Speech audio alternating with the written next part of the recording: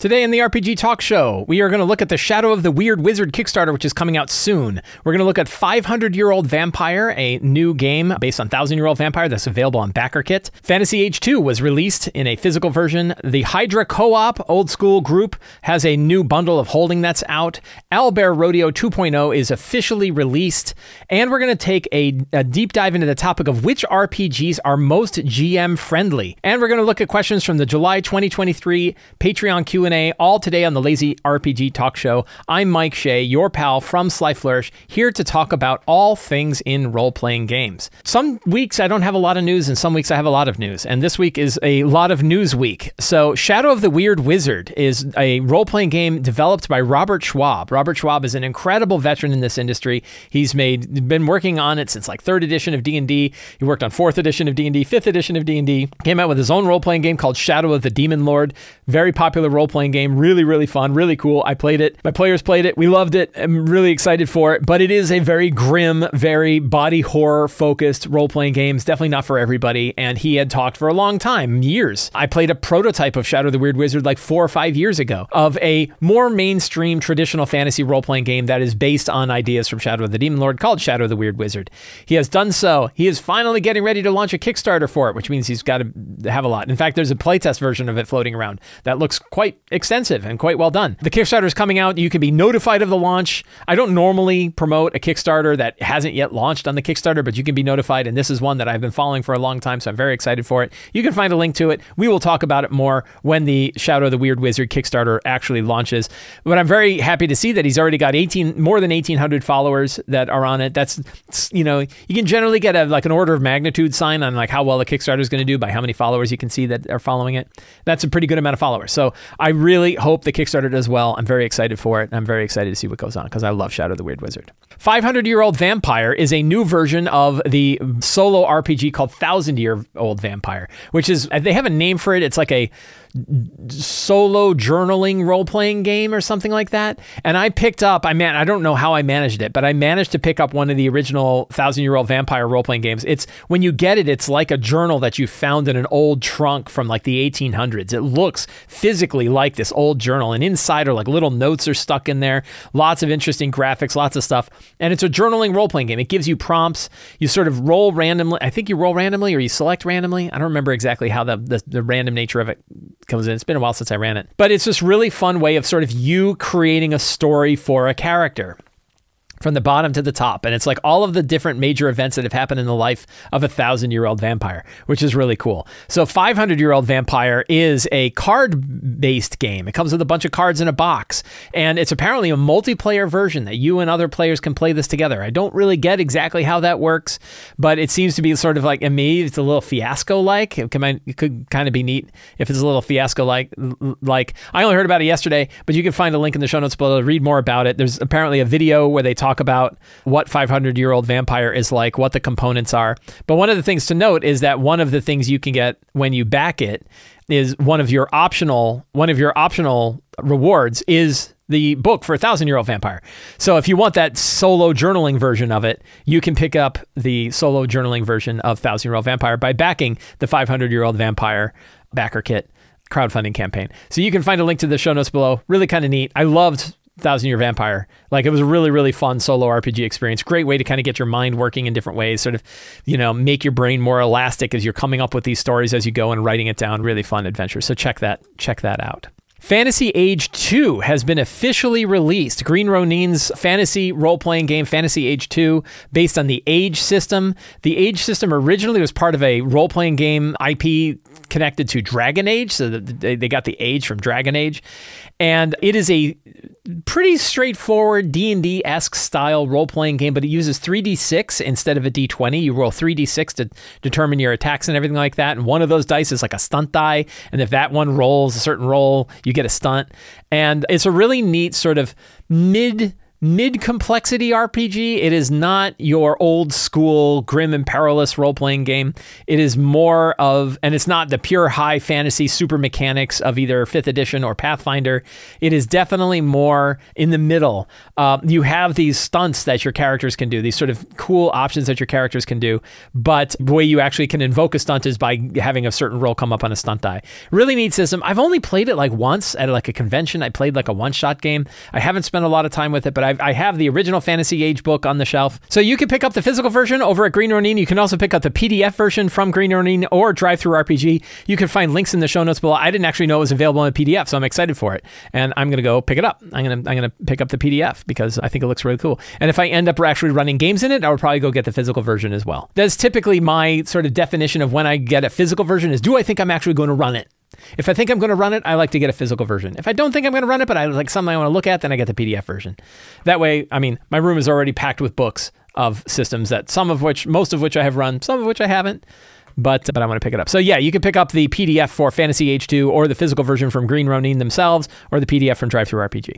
Looks neat. Hydra Co-op is a group of developers, designers who have focused a lot on old school style games, hex crawls, point crawls, old school dungeon kind of things. And they have a collection of a bunch of different products that they put together called the Hydra Collection. $15 gets you access to a whole bunch of different products. What Ho Frog Demon is, I think, one of my favorite titles for an adventure.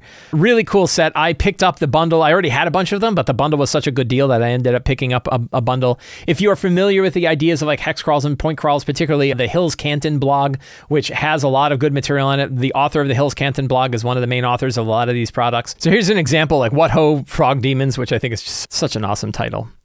And very kind of straightforward, cool, like line art, focused adventure. There's actually the package that you get from Bundle of Holding actually includes a few different adventures that can be interlinked together and into sort of a big campaign.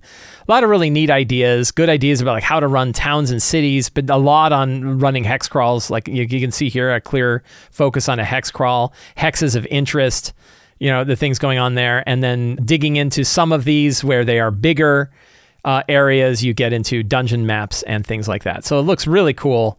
What Ho Frog Demons I've had for a while now, but some of the other ones I have not. So it's a cool option. Here's an example of like the Frog Demon Temple. Who doesn't love Frog Demon temples? I do. I can't wait to go into a Frog Demon Temple. So really neat stuff. If you're looking for a big pile of old school style adventures and you want to take a look at them, and again, old school style adventures are very easy to convert into just about any of your fantasy role-playing games because they're so lightweight and they're sort of focused on what the specific things are in the world. There's not tons of mechanics or stat blocks or skill challenges or anything out that sort of fill out the adventure. It's just straightforward what's there and what you can do about it. And you can convert a lot of it over to 5e or anything else very easily. So I get a lot of value out of these things when I'm looking at them. A lot of ideas. That's Kermit the Frog. That's Kermit the Frog with a gem in his mouth. Almost certainly. Don't take that gem. So check that out. The Hydra Cooperative Collection, $15 on Bundle of Holding. You can find a link to that in the show notes. Check it out. It is a really good deal for some really cool products. My favorite virtual tabletop, Owlbear Rodeo, has officially released Owlbear Rodeo version 2. I have been using version 2 of Owlbear Rodeo myself for my Scarlet Citadel game. They've had a beta that they've had going on for some time, and it's been a really, really good beta process. From the early, they put it out early. They got a lot of feedback. They've changed a lot of stuff. It is definitely a little more complicated than Owlbear 1.0 was. So if you were used to Owlbear 1.0, it takes a little bit of work to get your brain around exactly how Owlbear 2.0 works. However, many of the features that Owlbear 2.0 has make it worth the effort to switch over. And that's things like being able to store all of your maps locally or store all of your maps on their server so that whatever browser you happen to be using, you can always connect back to the setup you have. They do have a pay model now. The pay gives you access to persistent storage and larger amounts of storage if you want to do it. I am a paying subscriber to Owlbear Rodeo because I use it so much and I love it so much. It also has a really robust plugin feature where you can bring in lots of different plugins for things. There's a plugin called Clash that I've been using with Owlbear Rodeo that lets you bring in monsters from Open5e, which is all of the monsters from the 5.1 SRD, Level Up Advanced 5e, and various Kobold Press books, which means you can get all of these monsters in there, throw them in initiative, get their stat blocks, things like that. It has other plugins for things like rings that you can put around characters, lots of different things. So I really, really like Owlbear Rodeo 2.0. Very happy to hear that they have released it officially as the main version of Owlbear. They have also taken Owlbear 1.0 and released it under an open license. So you can actually go get Owlbear 1.0. I haven't done so. I don't know exactly how hosting it works. I remember Owlbear Rodeo 1.0 was a very client-focused virtual tabletop where you like downloaded it all to your browser. And once it was inside your browser, then other people connected to your browser. They didn't go through a centralized server. So if you're a little worried that Owlbear Rodeo is going to turn into this process where, like, I don't know, Elon Musk buys it and then it turns into a terrible thing, and you're worried about that. I mean, 150, maybe Wizards of the Coast pays $150 million to buy Owlbear Rodeo after their 3D virtual tabletop doesn't work out. And you're worried about that. Owlbear 1.0 being available so that you could host it somewhere else is a good idea. I don't think that's going to happen. I'm pretty sure. I mean, I'd be great there's two creators that make Owlbear Rodeo. I wish them the best. If they were to get a $150 million bailout, I would not bail out. If they were to sell Owlbear Rodeo for $150 million, I would be very happy for them. That would be outstanding. So I would not be like, oh, I can't believe you sold out. Like $150 million, go ahead and sell out. However, if we're looking for another one, it's possible that having Owlbear Rodeo 1.0, the source code out there, means we could host Owlbear Rodeo in different ways as well. But I'm really not worried about that. I like 2.0. I'm using 2.0. It's a fantastic virtual tabletop. I'm hearing more about it. I just heard Russ from N-World was talking about it on their awesome podcast. You should check out their podcast too. It's an excellent podcast. He was talking about how he has been using Owlbear Rodeo 1.0 or Owlbear Rodeo for his games. So just a fantastic virtual tabletop. I've done other videos. I probably am going to do another video where I dive deep into Owlbear Rodeo and how I've been using it. I haven't done one because I've been waiting for it to stabilize because a lot of things change. And last time I did a bunch of Owlbear Rodeo videos, they changed a lot of stuff. And then then I get a bunch of comments from people like, that's not how it works anymore. I know. Like, things change. I can't go back and edit a video like that. So really neat stuff. So check out Owlbear Rodeo 2.0. It's my favorite virtual tabletop. Lots of different features, lots of functions, but yet most importantly, easy to use. Really easy to use. Default tokens, easy to drop in maps. So easy that you can be adding tokens and dropping in new maps during your game, which is something I haven't really seen any other virtual tabletops that can do that well, is the ability to improvise stuff during the game. It's really, really excellent. So check out Owlbear Rodeo 2.0. So last week, I can't remember who brought it up. Somebody please remind me who brought it up, but somebody brought up a really, really good question on Twitch, which was, what RPGs are the most GM-friendly role-playing games? And I was like, it's funny, I've never really thought about it that way. Like, I mean, I know that there are certain role-playing games that I've had an easier time GMing than others, but to the idea of just really focusing down on that idea of like, which ones are most GM friendly. And I was like, I don't really know. I had my own answer. I gave it, and I'll give it again in a minute. But like, what I think doesn't really matter. It's what we all kind of think. Like, what are the ones that we see that are the most common? We're like, yeah, those are the easiest to run. So the best way that I have to reach a lot of people and get a lot of answers on this is by putting up a post on YouTube, like a text post on YouTube, and getting answers from that. And I got about 70 or 80 people who came in and kind of answered their different thing. I took those results, I threw it to a large language model and said, hey, summarize this for me, and it gave me a summary. But of course, we have the actual links that we look at too. I actually fed it to two different LLMs, like ChatGPT, and I think I gave it as an example to, what's that new Facebook one, Llama 2, and I got the results from those to kind of, and they compared. They were pretty close. So we have the summary of what people said. And the most common one, there's one element of data. So we'll look at what the results said, but there's like an interesting bit of subtext here that I think is really important. So, Powered by the Apocalypse. 4 people mentioned Powered by the Apocalypse. They appreciate emphasis on storytelling and clear guidelines for GM roles and responsibilities. Okay, Shadow Dark was mentioned 4 times. That's very funny. I've been talking a lot about Shadow Dark. I'm running a Shadow Dark game in like an hour, and it's really kind of interesting that Shadow Dark gets mentioned. I do wonder, is it because it's the new hotness? Like, have people really been, I mean, obviously, hundreds of DMs have not been running it for years, right? And because it hasn't been out that long.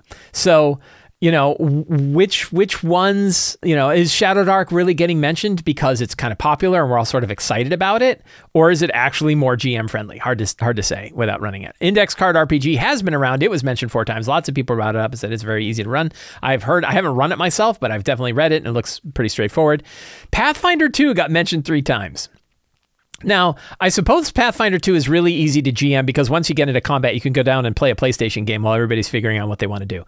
That's me knocking Pathfinder, sorry. Any of the crunchy systems are like it. 5th edition is the same way. One thing that I would argue, well, I'll get into it, but the interesting bit. But the idea that Pathfinder 2 is an easier to GM system, maybe it is if you really understand the system.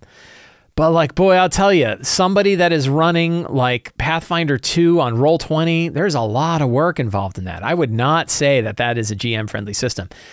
But that gets into a larger point about GS2. D&D, obviously, mentioned 3 times. People say 5th edition is pretty straightforward. Okay. Mouse Ritter, I have never heard of. So people been into that 2 times. Cypher System got mentioned 2 times. I brought this one up. I said that for all the RPGs I've run, Cypher System was, for me, the easiest one because mechanically on the GM side, all you have to do is pick a number between 1 and 10, and the rest is just improvising what's going on. I found Numenera, which is a Cypher-based role-playing game, to be really, really easy to run. Just mechanically, it was a lot less work for me to run. Savage Worlds is up here. A lot of stuff mentioned once. Savage Worlds, Forged in the Dark. I mean, I had a hard time with Blades in the Dark. Swords and Wizardry, Easy D6, Old School Essentials, Vesane, Mouse Guard, BX, Warhammer, Tri-Cube Tales, In the Odd Electric Bastion, Star Wars Genesis, Adventure Car. So a lot of different things. And here's the main point. It's not so much the summary of what's brought up here. It's the fact that clearly no one system dominated the list. That if you looked at this and the highest one got mentioned 4 times, the lowest got mentioned once. That is a very flat curve. And what that means is, I think this comes as no real surprise. The easiest system is not the same from one GM to another. And it's kind of a cop-out answer. It's kind of a cop-out result. That one person's system that's easy for them to run is not necessarily that easy to run for another GM. So, 3 people said Pathfinder 2. And again, this is what a computer said the people said. So we'd have to go into the actual results. And you can find a link to the actual comments from people to go dig in. Why did the people from Pathfinder say Pathfinder? But, I know that I look at Powered by the Apocalypse and, I would not say that is the easiest system, even though it was mentioned more often than that, and Shadow Dark were mentioned too much. But I find Power of the Apocalypse to be pretty hard to run. And the reason why is most of the time the die roll is landing in the success at a cost, which means as a GM, you have to constantly come up with you were able to do that, but this other thing happens. And it's constant and it's always moving. And whether you're doing combat or whether you're doing role playing or whether you're doing exploration or whatever you're doing in the game, that roll and succeed at a cost and moving the game forward is a continual thing. There are some GMs who are really good at that, and they find energy grows as they're riffing like that. I played with a GM where he was so good at just moving with what we gave him and moving where the story went, and we built this cohesive story together at the table, and it was beautiful and wonderful and really, really fun, and he was really, really good at it. I struggle with that. I find that every time I have to kind of improvise something like that, my energy level is going down a little bit. And at the end, I'm like, oh my God, I'm exhausted. I felt that way when I ran Blades in the Dark. I felt that way when I've run Dungeon World before, that the being always on with improv was actually kind of hard for me to do. I don't think I'm bad at improv, but some people generate energy from it and some are expending energy from it. I think I lean more towards the expenditure of energy. And then when I play a crunchier game like 5e, where we get into a battle, I'm like, oh, thank God. I now have 45 minutes to an hour and a half where I don't have to constantly be improvising stuff because the mechanics are walking through it. And I think that might be why Shadow Dark is mentioned as often, is because so much of what goes on in Shadow Dark is happening from random encounters and random rolls and random situations and things like that, that you can't really do a lot of prep, that you kind of roll and see what happens.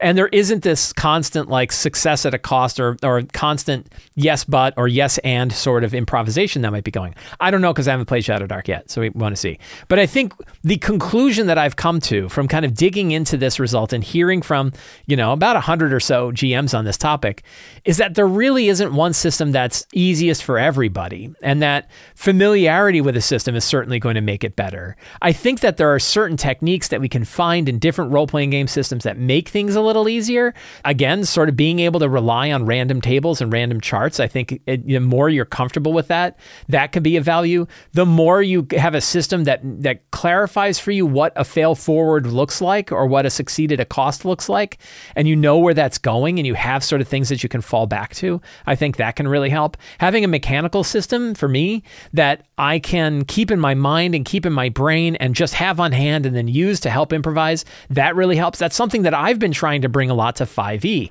If you look at my books like The Lazy DM's Companion, The Workbook, Return of the Lazy Dungeon Master, Forge of Foes, all of these books are taking some of the crunchier bits of 5th edition and trying to cut them down and streamline them such that you can just keep them in your head and they're ready and available to you to help you improvise during the game. Yes, you could pull up an encounter builder tool, or you could use the crazy math that's in the Dungeon Master's Guide to try to figure out an encounter, or you can just keep the lazy encounter benchmark in your head, do a little bit of math in your head, and figure out, is this battle going to be deadly or not? Forge of Foes, we have a single sheet of paper that we're going to deliver to everybody, but as Forge of Foes, we have a few different sections, but we have a single table where you can build any monster from CR 0 to CR 30 just by looking across the list, and then you can improv the rest. That gets closer to that Numenera cipher system style, pick a number between 1 and 10, and that's really all you need, which I found to be really, really fun. When I was running Numenera, I found it to be very useful. So I think the results are that we all have sort of our favorite systems. We have the things that we like. We take a look at it. I think probably the only really good conclusion that came from this sort of, I haven't, mediocre deep dive, right? Probably the one major conclusion is that we have systems that work well for us, and we should be working on systems that work well for us and keeping our eyes open to what other systems are bringing to the table. And sometimes we can go look and go, oh yeah, I like 5th edition D&D, or I've loved 5th edition and I'm enjoying running that. But I really like how ciphers work in Numenera or in cipher systems. So I want to bring that idea of ciphers over and have like single-use magic items that have a powerful ability, but you can only use it once, because I think it's a really good treasure that doesn't break the game, or only breaks the game, but only breaks it once. And I can improv, and that way I can give meaningful, interesting treasure that isn't just money, that isn't going to break the game. Really good concept. Or maybe I like the escalation die from 13th Age, or maybe I like the one unique thing from 13th Age. There's lots of stuff from 13th Age that we can bring over. I like the abstract distance. 13th Age has tons of stuff I like. Abstract distances, random rolling for the number of targets in an area of effect, the icon system, the one unique thing, the escalation die, lots of stuff that we can take from 13th Age. Go, oh, I really like that. And then another way we could take things from 5th edition and bring them to other games. Shadow Dark RPG has inspiration in it. It has the idea of, it has a luck system in there, and it also has advantage and disadvantage, because the advantage-disadvantage idea that came with 5th edition is really, really good and really simple and really powerful, and we can just bring that over. So it's really good to have systems and know what systems are easiest for you to play, and you're probably only going to get this from playing a lot of different systems, trying a lot of different systems, which is a worthwhile activity. But also looking around and going, ooh, that is a really interesting way that they handled this thing, and that would be easier for me than what I'm currently doing with the games that I'm running. I think that's a pretty powerful, lazy idea. Always, know what works well for you, but then also keep your eyes open. And as you see new things that you think might work, try them out, see if they work. If they do, add them to your toolbox. If they don't, you don't ever have to touch it again. Really powerful way to kind of have an evolving system over many years. This is something that I've been doing for a long time, and I'm always learning new things, and I'm always coming up with a new idea. So focus on what works well for you, focus on the systems you like, and get a good understanding of, like, am I having trouble with this as a GM?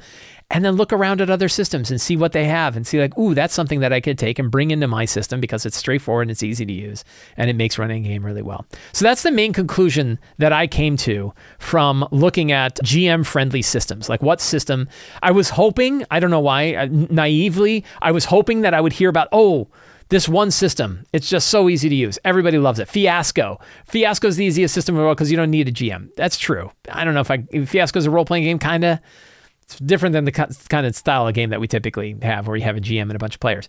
But for the ones where you have a GM and a bunch of players, obviously a lot of different views. And the reality that I saw from the small sample that I looked at was there isn't one clear one that, oh, of course, it's this. Like everybody thinks this one's the easiest. That's not true. Lots of people have lots of different systems, which is a conclusion I should have expected, but didn't come to when I first came to it. So if you only take one thing from this quick little segment, that one thing would be know that the system that you like that works well for you is fine. Stick with that. But always be keeping your eyes out for other systems and other ideas. Steal the ideas from them that work well. Bring them into your game. Try to use them. See if they work. If they don't, throw them out. If they do, you can add it to your toolbox and continue to use them onward.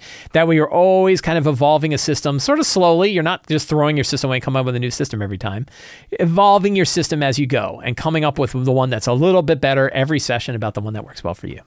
Let us look at some Patreon questions. Every month on the Sly Flourish Patreon, we put up a Patreon Q&A. Anybody can put up a question. Any patron can put up a question there that's RPG related. I spend my Friday morning answering every question that's there. Some of those come here to the talk show. Other ones I will make an article or a video about. So let us dive in. The Obviousness says, I've been looking for a good campaign to run after I finish Rime of the Frost Maiden. After the disjointed hellscape that comprises the sandbox making up that campaign, I'm after a solid 5e campaign that has a linear design, side quests aplenty, and lots of options for players to get distracted, but the main campaign having a more linear design. As a bonus question, what are your thoughts on linear versus railroad? Pointy Hat did a great video on this, and I was interested in your thoughts. Feel free to ignore the cheeky second question in there. Yeah, because it's like, you cheated. You got 2 questions. So linear, I mean, a lot of the adventures can be as linear as you want them to be based on what you bring. Because again, if you think about adventures, published adventures are toolkits that you can use. You can narrow them down yourself. You could narrow down Rime of the Frost Maiden if you want and skip a lot of the side quests. And I kind of did, right? I added, instead of it was like, oh, you go wander and fight a bunch of gnolls and then you come back worse than you started. I had options for them on what they wanted to do. And I had things that were important for the quest to move forward. So having MacGuffins, having these objects that are required in order for the story to proceed, moving those around from place to place, using those as a way for the characters to decide where they're going to go. That's an approach that works well for me. It's one that I've used in almost all the campaigns that I have, whether it's Scarlet Citadel, which is another sort of sandbox mega dungeon, but then I added, we together, the players and I added sort of an overall story to it, and then I added the MacGuffins, which are these like 4 dodecahedrons that the characters have to find. I'm running a more sandbox style adventure now, but I have sort of an overarching plot around it in my Shadowed Keep of the Borderlands game. Empire of the Ghouls is definitely more of a linear adventure where chapter structures and major events that are happening in each chapter that move it forward from one chapter to the other. And even things like the Horde of the Dragon Queen Rise of Tiamat, known as the Tyranny of Dragons, that is definitely a more linear adventure where it goes from first level, you're saving a village from being attacked, all the way to stopping Tiamat from rising out of a big portal to hell. So lots of different ones. On the idea of like being linear versus a railroad, I don't know that the terms are all that valuable. I think that it's when we dig into kind of the details of what we want or what we're bringing forward to our players that matters more. And kind of arguing about linear versus railroading, I've never really found it to be a particularly useful argument because situations are so different. And there are very different styles of games. And you could look at, I was talking about this yesterday. I don't remember who with. I was talking to somebody about this. And we were talking about how the different Wizards of the Coast published adventures had changed from very linear, from like Horde of the Dragon Queen Rise of Tiamat, to kind of semi-linear with like Out of the Abyss, to sort of like you could pick any one of the locations, but the thing's moving forward anyway, like Prince of the Apocalypse. Curse of Strahd, which is sort of like the yam-shaped adventure of a clear start and a clear end, but you could kind of pick different places in the middle. And then you have like Storm King's Thunder, which is like you travel all over the Sword Coast. Like it's a 4,000 mile, kind of go wherever you want. There's 72 adventure locations that each have a thing. And very, very sandbox. I would say Storm King's Thunder was definitely a more sandbox style adventure than pretty much anything Wizards has done since. And then you get more sort of like linear, but 3-path, like your Descent into Avernus. There's so many different paths. Tomb of Annihilation, which is like a hex crawl that starts in one place, it ends in one place, but has a big hex crawl in the middle. So there's so many different sort of models that fit those adventures that I think trying to put them into like sandbox versus railroad, which is a common false dichotomy, I don't really think it matters that much. And a lot of it matters on like what your players are interested in, what kind of adventure you want to run, what style you run it. Like I have a particular model that I like. I sort of like that yam-shaped adventure idea. I like that you start in a clear place that has a clear mission. I like to have a clear focus on what the campaign is about and what direction they're heading. And then I like to put lots of options in front of people. I like to have sort of this network of 3 different options that you're going forward. You have 3 choices. You pick one, maybe the other 2 go away, or maybe you can pick one of the other ones later, but then the third one goes away. That's sort of like the Dragon of Icespire Peak style that I really like. And that sort of all works well. So there's again, in the same way that there isn't like a clear RPG that's the most GM friendly, in the same way there isn't a clear model for adventures that is just the ideal model. Different sorts of adventures are going to work well for different kinds of players. Very linear adventures are going to work differently than more sandbox style adventures. And I think it's more useful to look at specific adventures, either the ones that you are kind of building for your players or the ones that you read and kind of understanding. Then, specificity matters more than the general ideas of looking at linear adventure versus a railroad versus sandbox or completely open-ended. So I'm kind of hedging on your second question there, but it is a second question, so I get to do whatever I want with it. But I don't think. Yeah, I think it's to me the more interesting question is looking at specific adventures and the models that kind of work well and the things that we pick up. To me, the idea of like the 3 of 5 keys quest model or the 7 samurai adventure scenario, like these are styles and models that I think work better because they're more specific. You know what happens in a 7 samurai style adventure. You know that the characters have been recruited by, I'm being, specific, but he could be even vaguer than this. The characters are conscripted or hired by villagers to protect them from bandits who are going to attack them. You think like, wow, that's the simplest, dumbest storyline in the world. But wow, there's so many different ways you can take that model. There's a lot of options. The characters have lots of options about how they want to take it. They have a clear goal, but it can still work. There's lots of neat things like that. And the Lazy DM's Companion has a whole bunch of these different kinds of models in it. And I think those models are more useful than the idea of a general model of linear versus railroad versus sandbox versus completely open and adventure design. I think that it's more, saying like, hey, we want to build an adventure model around Jaws, where there's a big monster that's out there that's been killing people, and it's got a bunch of people that are protecting it, and then a bunch of people that are trying to fight against it, but you never really know where it is, and you're trying to hunt it down and figure out where its lair is. That's a model that you can use. So I hope that kind of answers your question. I don't know. I'm kind of hedging on that. Spike H says, I am using Forge of Foes, yay, to create rival adventurers for my party. Besides using your book, what other advice can you give to make adventurer NPCs or NPCs with class levels? I'm going to go back to a very common, I put this in here because I like to bang my hammer on this. Flavor. Flavor is such a powerful way to make monsters different without actually changing their mechanics. You can do so much with flavor to make 2 different creatures seem completely different from one another and yet still use the same underlying stat block.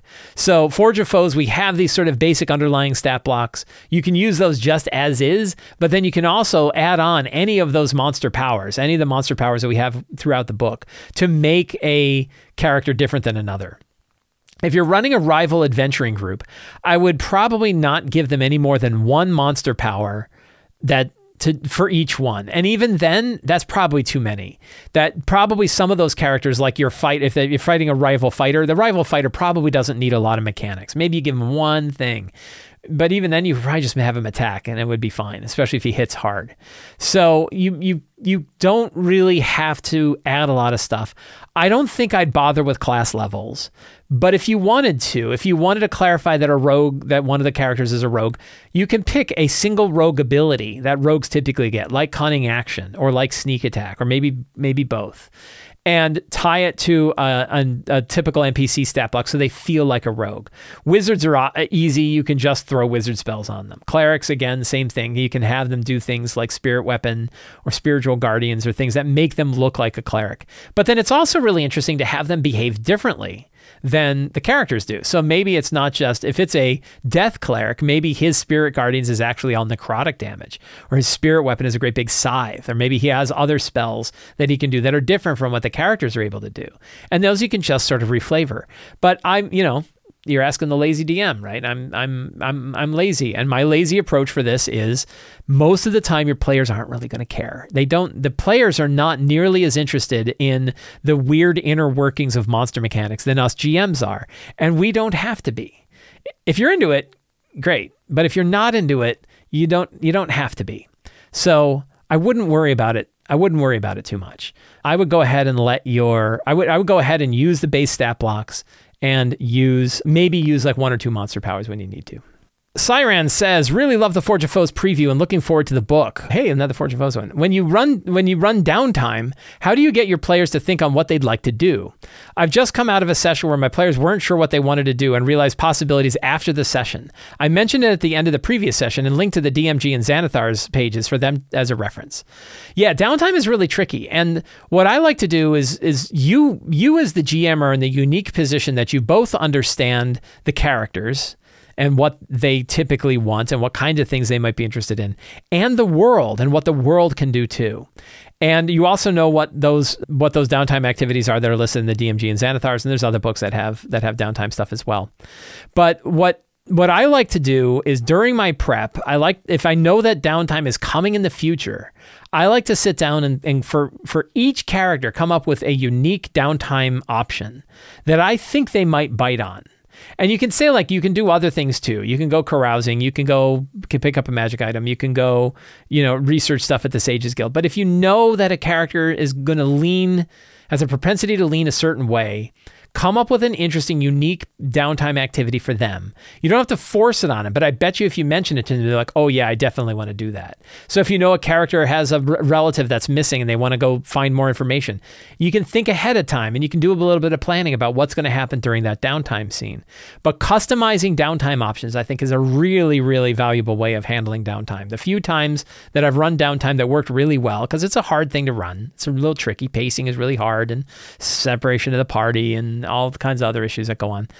The times where it's worked well for me are the times where I came up with downtime activities that really fit the current story, the current characters, the current things that they wanted to do, and I customized it around them. That really worked best. So instead of asking them what they think they might want for their downtime session, instead spend a little time to think up some options and offer those options to them and see if they pick that up. Vero C says, after 1.5 years of DMing, when I look back, the main issue I see in my games was when I tried to force the story to progress in the direction I had in my mind, rather than fully support my players' decisions.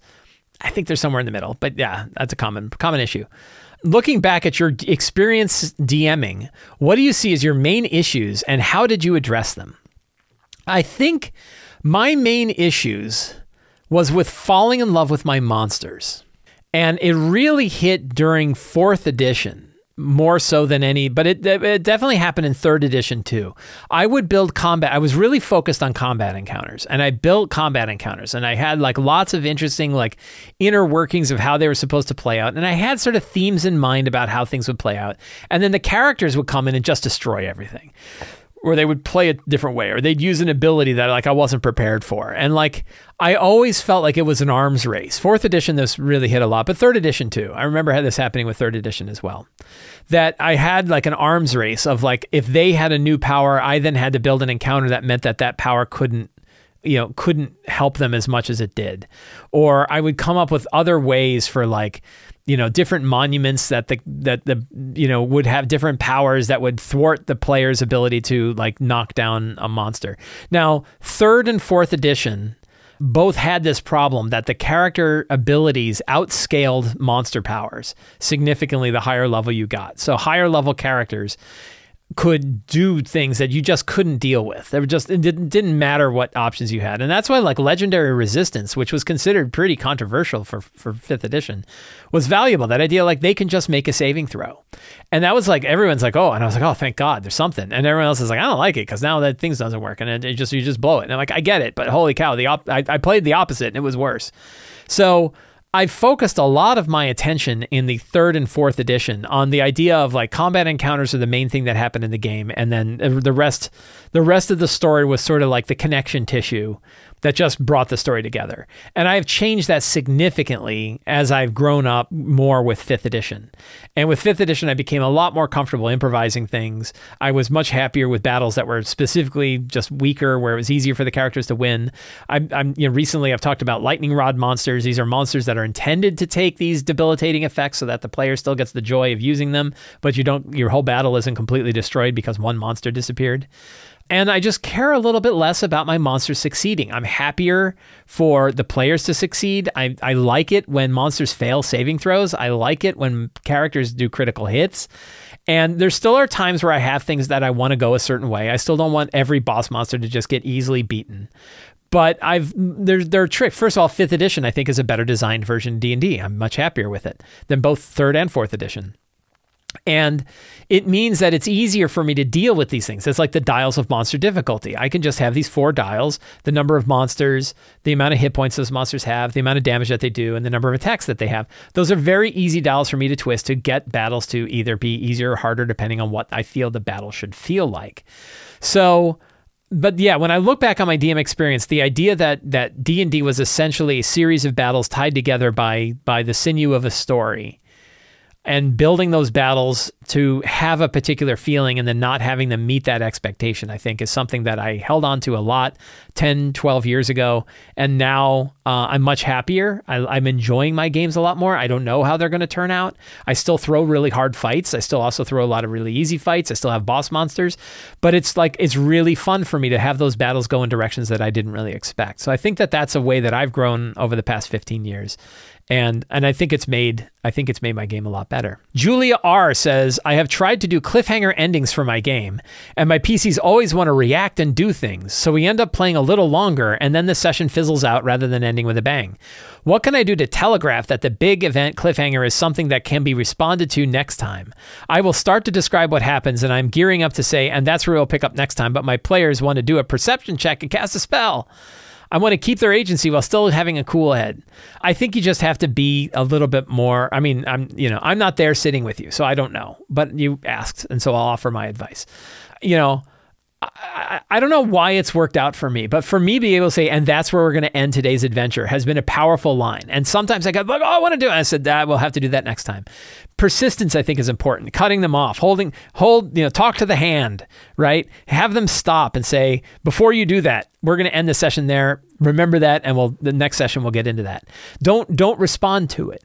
Right? If they say, wait, I want to roll a perception check, you say, next time you can roll a perception check.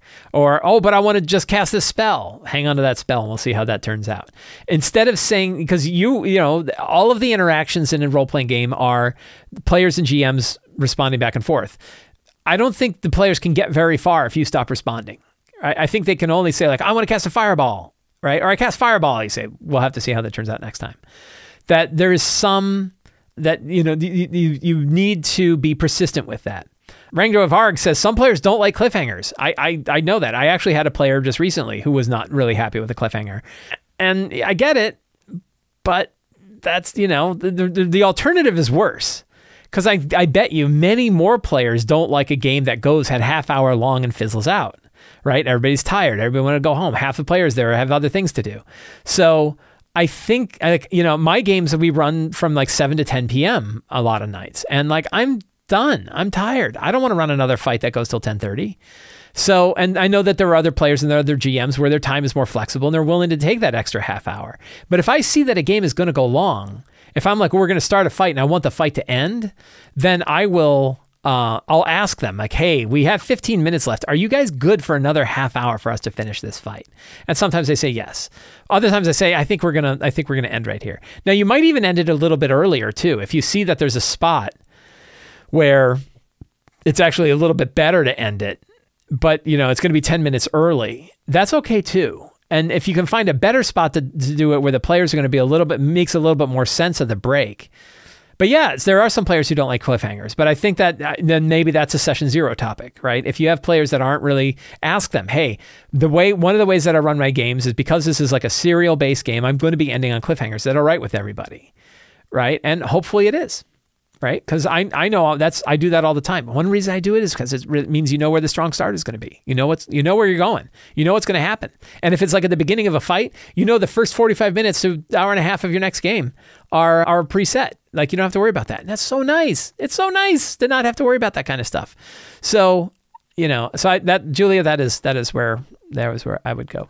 Code Chemist says, I'm considering running Light of Xeraxis. In your recent tips video, you suggested letting NPCs accumulate on the PC Spelljammer so that the PCs could develop relationships with them and they could play a role in the big finale. I like this idea, but I'm worried my players will try to convince them to join them on their adventures, and I generally don't like tag-along NPCs. How can I keep these NPCs around, but keep them plausibly too busy to join the party? What did you do in your playthrough? I made it clear that they couldn't go on away missions, that these NPCs, they would just tell, either there's two ways. One is the NPC tells them, oh, I think I'm just going to stay here on the ship, but thanks for the offer. Right? Or you just tell them, hey, these NPCs are not tag-alongs. They're not going to go with you on your away missions. They're going to have other things to do on the ship. They can have other missions that they can go on for you, but they're not going to be NPCs that go with you. And I think you just have to be direct. Again, this falls under the common thing that I say, which is just tell them, right? Just tell your players. Explain to them, as these NPCs are coming on board, they are not going to be going with you on your various missions. And then if you want to, maybe they do. Maybe, especially if you have a player who's joining, then a new player can pick up one of the NPCs. But I agree with you. I've talked about the problem with tag-along NPCs all the time. They steal spotlight away from the characters. Or if a character is running them, that means that character gets more spotlight than they should have. There's all kinds of problems with having tag-along NPCs. I'm not a fan. And I think the two ways to do it are, one, the NPC tells them, and if that doesn't work, then you say, pause for a minute, just to let you know, all these guys that are on the boat, they're going to stay on the boat. They're not going to be your tag-along NPCs. You guys need to go on your own missions. And there you go. Does it break? Oh, why not? Why can't they come with us? All those reasons. You say, because I say so, But you could also explain to them, they take up too much spotlight time. They make balancing combat too difficult. I don't know how to handle if they die. Lots of good reasons for NPCs not to be tagged along. But it did work really well. That idea of having having crew members join the Light of Xeraxis over time, and then at the end they could have their sort of Mass Effect style meet up with all of your friends before you go on the big final battle. It worked really well. I was very happy with how that turned out. So I would recommend considering that for your game. Friends, I want to thank all of you for hanging out with me today while we talked about all things in role-playing games. If you enjoyed this show and you want more material like this, please consider subscribing to the Sly Flourish newsletter. Doing so is absolutely free to sign up. You get a weekly RPG-related email sent directly to your inbox, plus a free adventure generator PDF. You can also support Sly Flourish directly through Patreon. Patrons get access to the City of Arches sourcebook, Uncovered Secrets Volume 1 and 2, dedicated Discord server, the monthly Q&A, and a whole bunch of other stuff.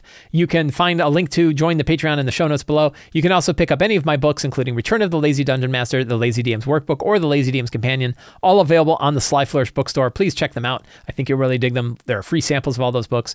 Thank you all very much. Have a great day, and get out there and play a role-playing game.